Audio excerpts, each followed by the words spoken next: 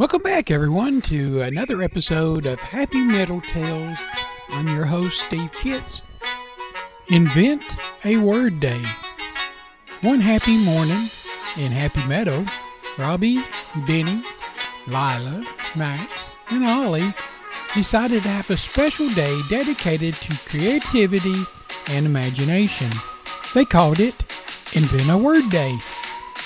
The meadow creatures set off on an adventure to explore their home and come up with some fun and unique words to describe things that they encounter. As they wandered through the meadow, Robbie gazed at the clear blue sky and claimed, "How about sky glow for the beautiful color above us?" Benny nodded in agreement and added, "And those fluffy white clouds can be fluffaloons." Lila, with her wings fluttering, pointed to a patch of colorful wildflowers and suggested, "These vibrant flowers can be blue-junes." Max, always attentive to detail, noticed a trickling stream and said, "Let's call that gentle water Ripple Song."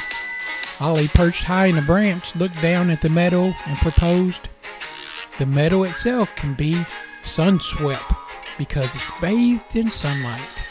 They continued to explore, creating new words for everything they saw. Butterflies even became flutter gems. Trees were leaf umbrellas, and the gentle breeze was called whisper wind. Their meadow adventure is filled with inventing new words and filled with laughter and creativity.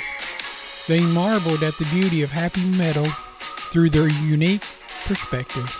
As the day went on, they collected their new words in a special meadow dictionary, ensuring that each word captured the essence of the meadow's wonder. In the end, they realized that their inventing of new words not only added to fun and whimsical in the meadow, but also deepened their appreciation for the natural beauty that was all around them. And so, in Happy Meadow, they celebrated Invent a Word Day as a reminder that creativity and imagination can turn an ordinary day into something extraordinary. The end.